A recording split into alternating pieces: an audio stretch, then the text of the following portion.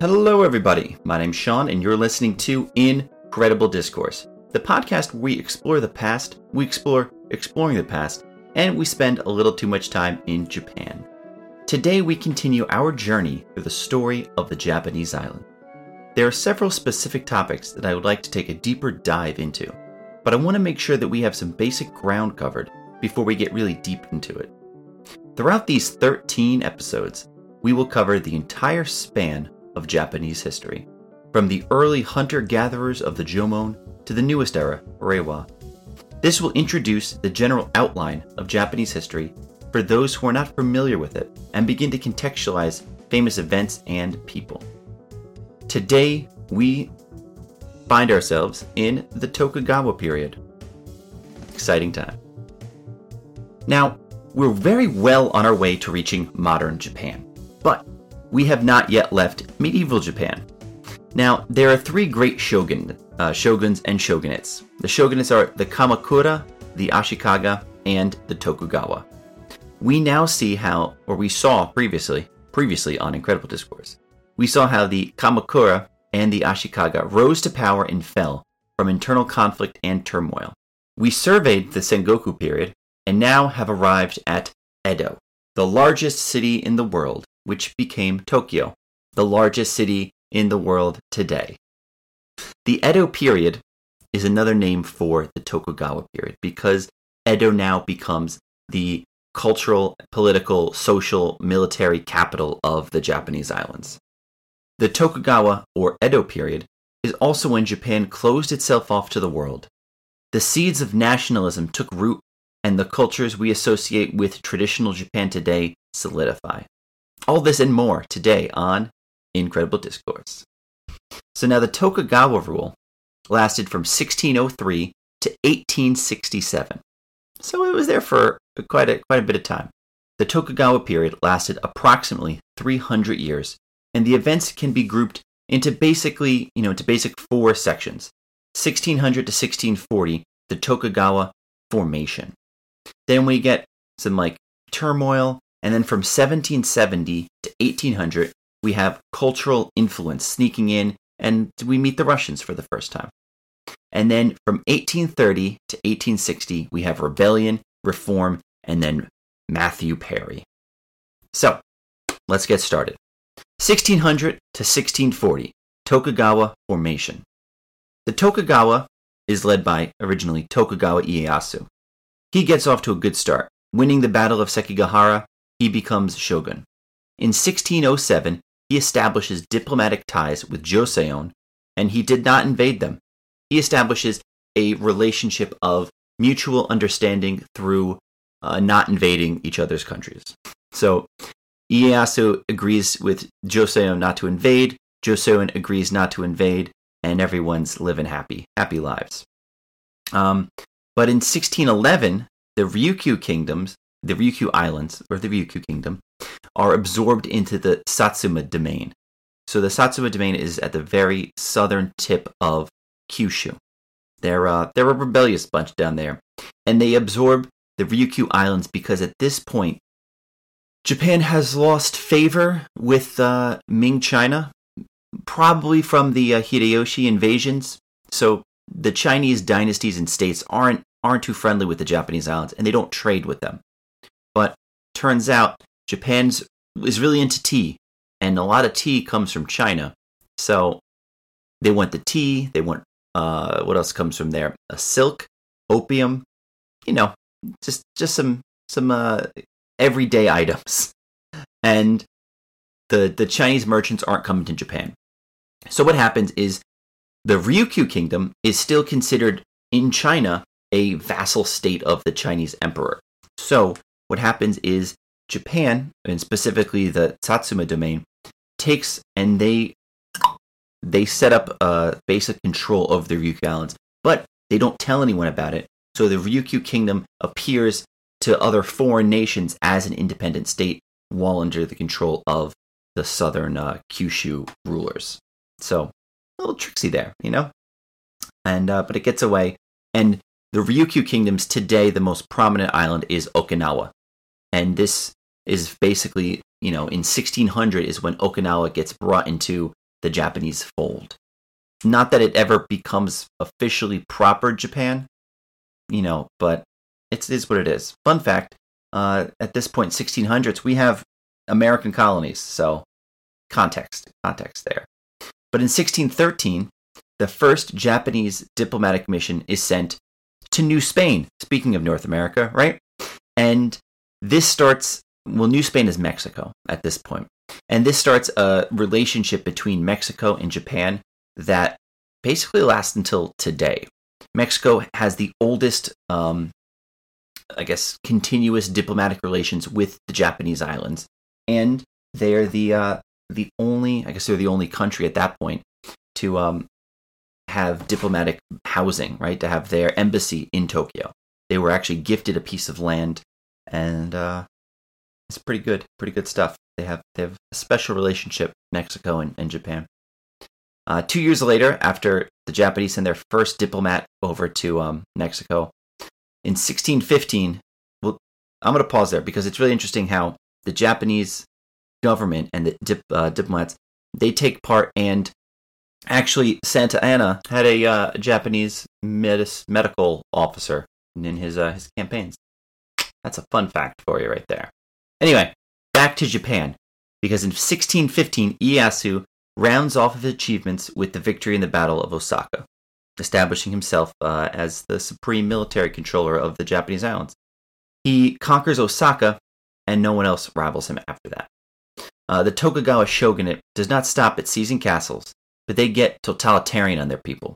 They outlaw foreign books, they raise taxes, then there's a tax rebellion, and then they outlaw large shipyards for boat construction. So essentially, they try to establish control, centralized government control over the money supply, foreign trade, domestic trade, and cultural production, right? And this really only serves to create a new class of previous merchants and sailors, and now they're pirates and smugglers. So basically all they did was create criminals. And then cultural isolation, right?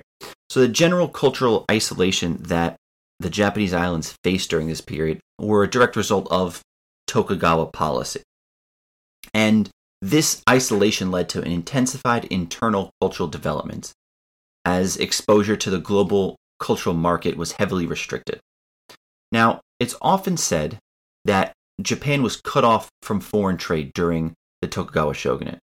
But in reality, the importation and export of goods wasn't completely stopped.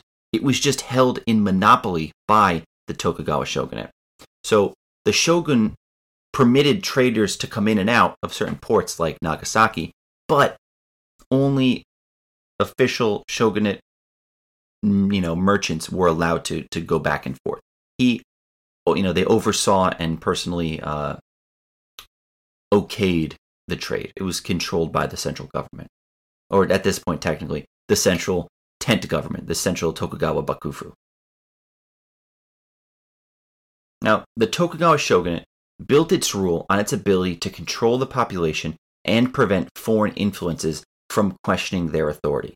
Foreign influences like Christian missionaries. Now, they developed a culture of nationalism by very clearly defining what was and what was not Japan, right? This constituted a rule based on the increased economic control that the shogun took over the islands, increasing its wealth and power. At the same time, the quality of life was also rising in the islands. And this is interesting because usually you would assume that a centralized government taking control of all of the economic happenings of a nation would severely limit economic growth. And it did. But the rate of economic production and growth and wealth in the islands was such that the limits and dampers that the Tokugawa government put on its people were minuscule compared to the general growth and prosperity that the islands enjoyed. So despite there being such strong, heavy sanctions, the everyday person's life was still getting better and better. And because the general quality of life was increasing, the inconveniences put on it by economic controls were overlooked by the general population, because overall life was getting better. If at some point it ceased, they can tolerate it for a while until it starts getting worse because of these economic sanctions. That's when problems happen. But the dampening of economic growth from these regulations was overlooked by the population, as I was saying.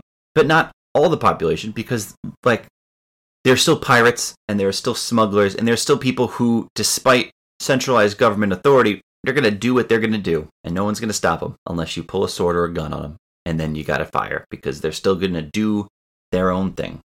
Thus, the pirates. And the biggest, I guess, one of the most prevalent aspects that the Tokugawa shogunate could not control was the use and development of money. So, despite Tokugawa's real attempt at restricting what types of monies could be used, various temples, shrines, and daimyos, and even large private companies issued their own money. And because the Tokugawa shogunate was unable to monopolize money, they were unable to completely restrict the growth of the economy and their takeover of it, right? Because money, right, if you understand what money is a medium of exchange that needs to have both commercial, like a exchange value, and a production value. And when true money is replaced with paper money, such as in China, you get economic collapse. The Tokugawa shogunate understood this. At least they had a little bit of economic understanding, and they did not completely cripple the Japanese economy by destroying its forms of money, right? So now when we say forms of money, we mean rice, we mean silk, gold, silver, whatever people value becomes money.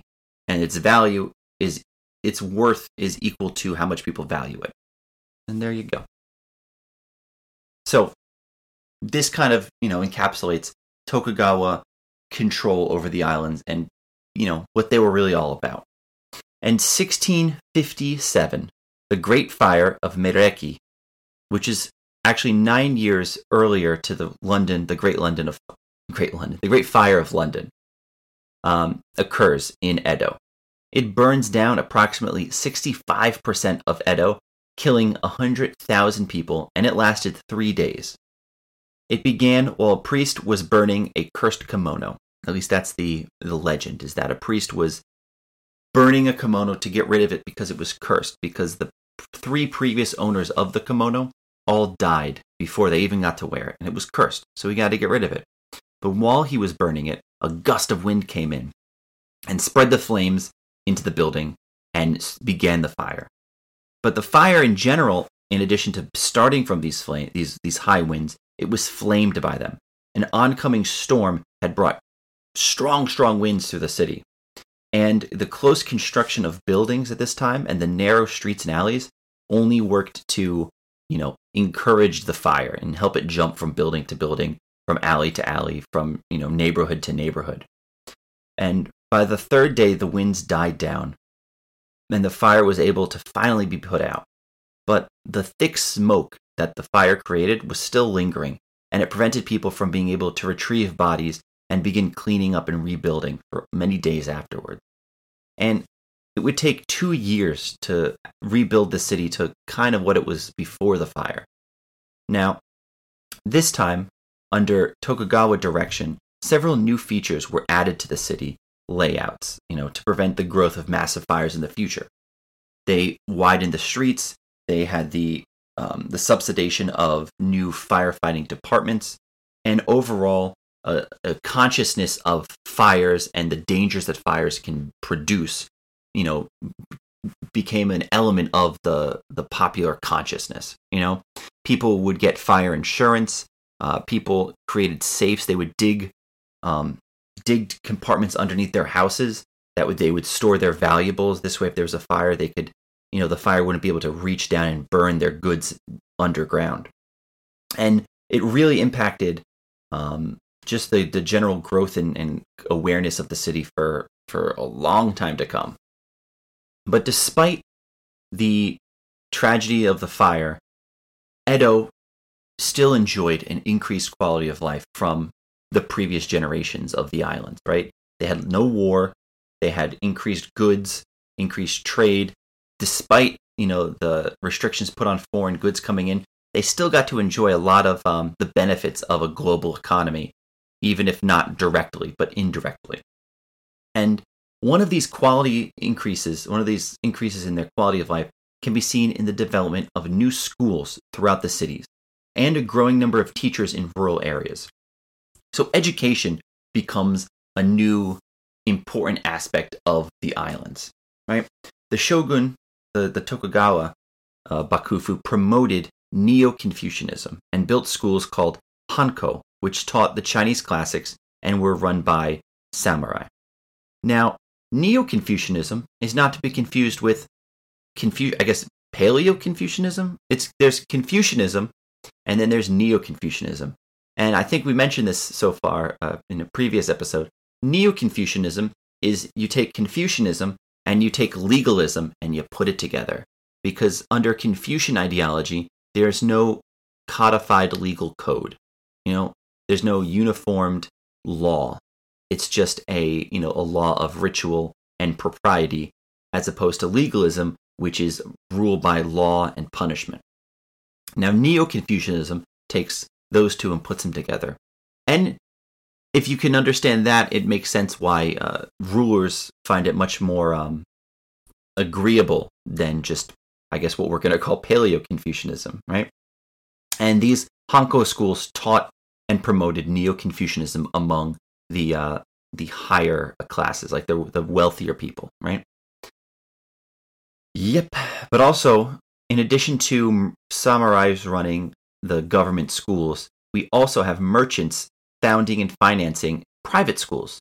And these were independent from both the Neo-Confucianism ideologies and the state.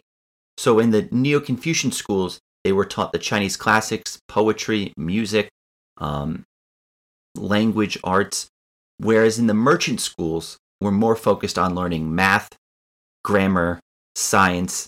Like they were not the harder subjects, but the more practical subjects, the salt of the earth subjects, where the government schools were more concerned with teaching, ethics, nationalism, and poetry. Now, this blossoming of learning led to a high literacy rate of 40% of men and 10% of women able to read and write throughout Japan, which for the time period is very impressive, right? I mean, most European countries didn't have that kind of literacy. And most countries in Asia didn't have that literacy either. So the Edo period, people learning how to read. Exciting times. But with this influx of learning, and Tokugawa defining what and was not Japan, we have the development of Kokugaku, which is the formalized topic, like the formalized study of essentially Japanese nationalism. It's this country learning, and it was established as a proper subject in the schools. Now, Kokugaku is a study of Japanese nativism and nativist culture. Now, there's a resurgence of interest in Shinto in the previous period, and that only accelerated with this development of Kokugaku, right? They took this, the seeds of what we're growing, and they said, well, you know what? Japan should focus on Japan. We got to go back and get rid of all of these foreign, influences, right? Buddhism is considered a foreign influence because it came from China and India, but in reality, it's been in the islands since the 500-600s. So I don't really know how more native you can get than that, but they identified Buddhism as a foreign thing, right? Obviously, other foreign influences are more easily identifiable, such as the Portuguese, the Spanish, the British, Christianity in general, like Western philosophy and science.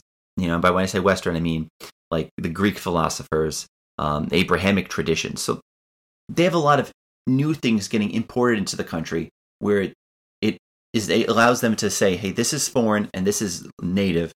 And, the Kokugaku wants to focus on the nativist stuff. But still, Buddhism has been in the Japanese islands at this point for 1,000 years. And They still consider it a foreign influence. But, you gotta do what you gotta do. Now, throughout the 1800s, or the 19th century if you fancy that, with the overall level of education rising, the population became more difficult to control. In addition to the general literacy, foreign learning had penetrated into the islands.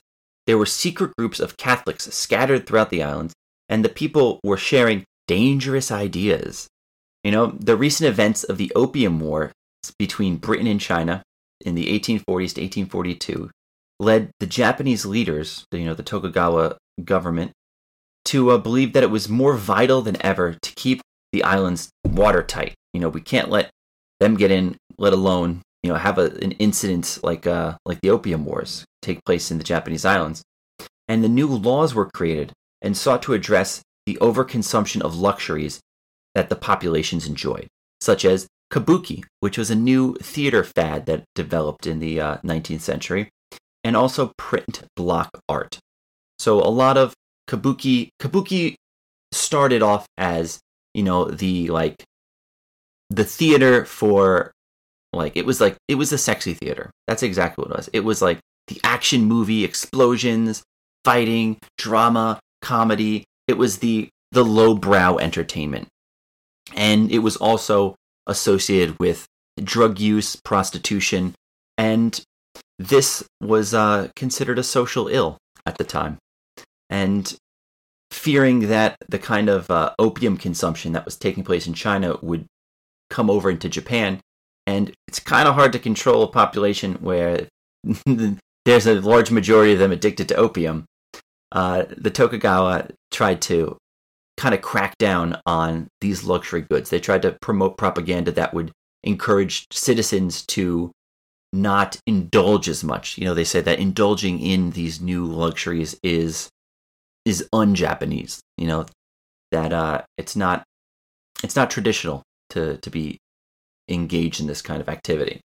Now, the law also attempted to remove the Buddhism from Buddhist traditions, such as Obon.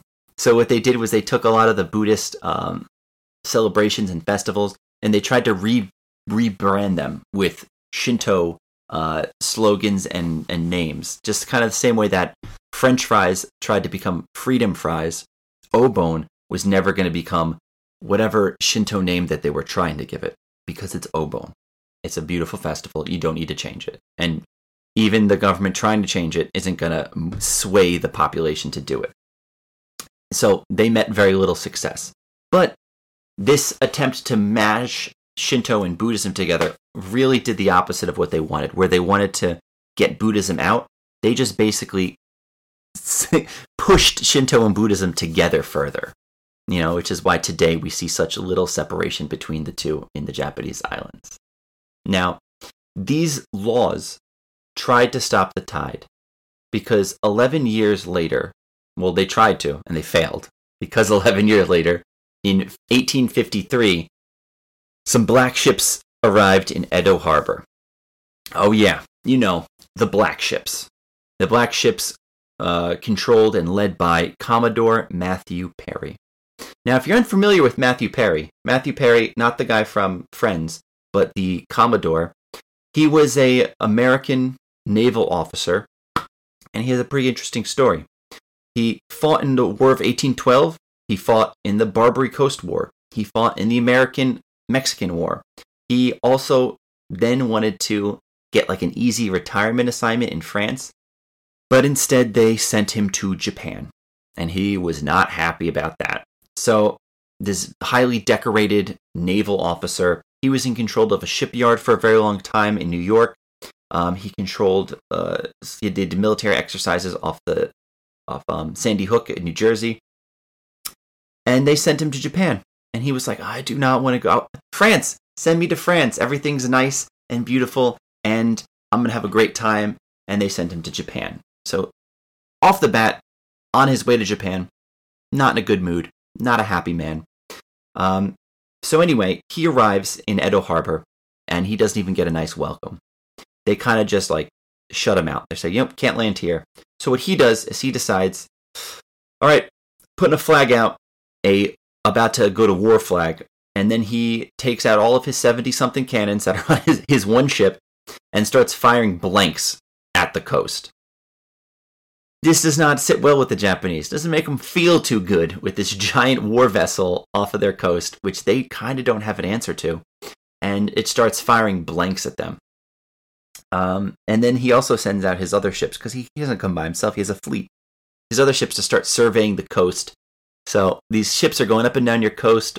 One of the ships is firing blanks at you. It doesn't feel too good for the Japanese.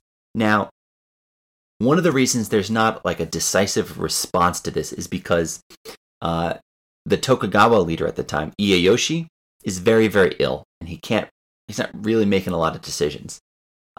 So the rest of the government is still trying to like scramble together to figure out how to react to the American ship and its provocations off the coast.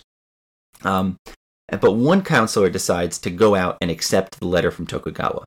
No, on behalf of Tokugawa from Matthew Perry. So, as opposed to, remember when the Mongols were sending over their letters and saying, hey, these are our terms, these are our terms, these are our terms. The Japanese just sent them back every time. Nope, nope, nope, nope, nope. This time when the Americans came over, cracking in their defenses, one of the guys opened the door and said, okay, we'll take your mail, which was a mistake. So Perry said, you know what, we'll be back in 1 year. Look at our offer and think about it. So they left, and they come back again in 1854. So now, here's really one of the only times where the imperial court, having the name and title of authority, and the shogun having the reality of authority, causes some problems, because Matthew Perry and the American government representative force show up, and they meet with a representative from the imperial court, not the shogunate. So the imperial court guys, he's like, yeah, it doesn't matter what I do. The shogun's in charge. American government doesn't know that. So when they meet with, what's his face? Akira. Hayashi Akira. He's a imperial court member, and he signs an agreement with Matthew Perry and the American government and the American military. Problem is, the Tokugawa government has nothing to do with it. So now there's this like miscommunication where the American government thinks that they've signed a treaty with the rulers of Japan, and technically they have, but because the Tokugawa shogunate had nothing to do with it, they haven't really interacted with the real authority of the islands. Either way, 2 ports get opened up. One is in Hokkaido, and one is in modern-day Shizuoka. So there's 2 ports that get established and open to American trade. Now, even though the shogun didn't open up trade to Westerners, looking at the daimyos, the warlords, don't really see it that way. They say, hey, you're the shogun, and if this happened under your watch, it's kind of your fault. And they were not happy with the way he was handling the relations with foreign nations, especially America, England, and other, I guess, France and other European nations. So many of the daimyos felt that the shogun was soft and way too welcoming to foreigners, because remember, 1600 is when that nationalist learning began. So it's 200 years of the growth of Kokugaku, right? Of this nationalist learning. So most of these rulers and warlords, pretty stinking nationalist on their in their understanding of like, this is Japan. We have a Japanese cultural sphere, and everything outside of it is different and not good, and is worse than us. It's garbage. So when they see these Europeans coming over, they're like, yeah, we don't really need to work with them. And they were upset, and they became more upset with time. So some of these decided that if the imperial court is going to be treating with the Americans, they might as well have power. Because, you know what, traditionally, the emperor is the one who rules Japan. He's the father of the nation. They've been learning about how tradition is so much better than the new age foreign influences that they're like, you know what? We should get the emperor back in power. The shogun is an imposter. He can't be responsible for doing anything. And so we have the beginning of the Boshin War. Now, luckily for the people who supported the emperor and the imperial court is the government that had been dealing with the American government. And the shogun was a lot more hostile towards the American government. So when the U.S. and their what's the word I'm looking for? Their insistence on getting involved in foreign countries' personal domestic matters, which they did, they supported the imperial court. And what do you know? The imperial court wins that war. I wonder if the American and British military and economic support for the imperial side helped in any way. It did.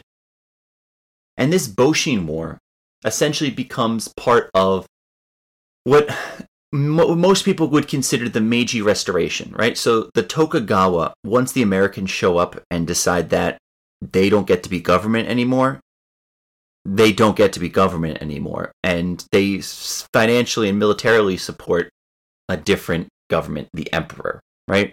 So this kind of has to be odd for the for the people of Japan trying to figure out what's going on, because you have one group of people saying we need to be the nativist group relying on foreign powers to kick out foreign influence in their own country that has been in their country for 1,000 years, right? So they're using the Americans to help re-establish nativist supremacy in the islands. This Meiji Restoration is essentially the fall of the Tokugawa and the rise of Emperor Meiji. That's his name. And he's restored to power. He's restored with the help of the warlords who are ultranationalists who want to, return to a golden period of Japan, and the Americans with their zeal for wanton destruction and war. Now, the actual Meiji Restoration, like the establishment of the emperor and becoming officially the head of government and the most powerful entity in the islands again, is peaceful. The problem is that afterwards, when the other warlords find out, they're like, we're not too into that. And then they start bloody wars, which are then considered rebellions or incidents. But the most prominent one is the Satsuma Rebellion. The Satsuma domain took over the Ryukyu kingdoms. And we talked about them before, southern Kyushu. They were the Hayahito, the same region that has historically continuously fought the imperial court, once again fought the imperial court. It's kind of like what they do. And this is also known as the War of the Southwest, right? This is also the war that's addressed in the novel and film The Last Samurai. And this is the final nail in the coffin of the shogun. And basically any meaningful resistance against imperial restoration. What type of imperial restoration? The Meiji Restoration. Now, the Meiji Restoration would open up the doors to Japan, or of Japan, the Japanese doors, to the world. And it would usher in an accelerated growth and economic development that would bring Japan into the modern world. Well, at least the modern world of the late 19th century. Now, the Tokugawa period, overall, because it's over now, sorry. The Tokugawa period was a period of isolation, of internal development and stewing conflict. The Tokugawa period is when modern Japanese nationalism was born, and it's also when kabuki was created. Tokugawa Japan was one of the most significant periods for the development of modern Japan because it solidifies what we think of when we think of traditional Japanese culture. Next time, we open the doors to the world with the Meiji era and see how the 200 years of isolation meet with the inexorable tide of European, American, and other foreign cultures. Exciting. Woo! Tokugawa. That's a period for you. If you're interested in learning more about the Tokugawa period, and you're in Japan, if Japan ever lets foreigners back in it again, boom, full circle.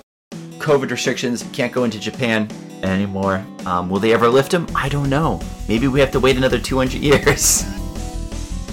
But if you ever get to go back to Japan, or if you ever have the opportunity to, or you can sneak in like a pirate, the Edo Museum is like just this whole period in a building. First of all, it's a beautiful building. It's not traditionally Japanese, but it's a cool building. You go up into it and they have like a mini layout of Edo in the building. And they have like all these mock buildings. Google it. You can see it on the internet. It's pretty cool. But yeah, go to it if you have the opportunity to. Tokugawa. Also the setting for the film Samurai X, or that's the TV show Rurouni Kenshin. Yeah. Anyway, that's it for today. I gotta go. Thank you for listening. I really appreciate it. I hope you learned something. I hope got something out of it. If you have any comments, questions, or concerns, send me an email. My email is at incrediblediscourse@gmail.com. You can also hit me up on Twitter at increddis at increddis. That's just it for Twitter. That's it for today, and I am out. Oh, next time, Meiji Restoration, going into the future. We're not pre-war. I guess we are pre-war. Pre-war Japan, Meiji era, Taisho. It's gonna be exciting. See you there.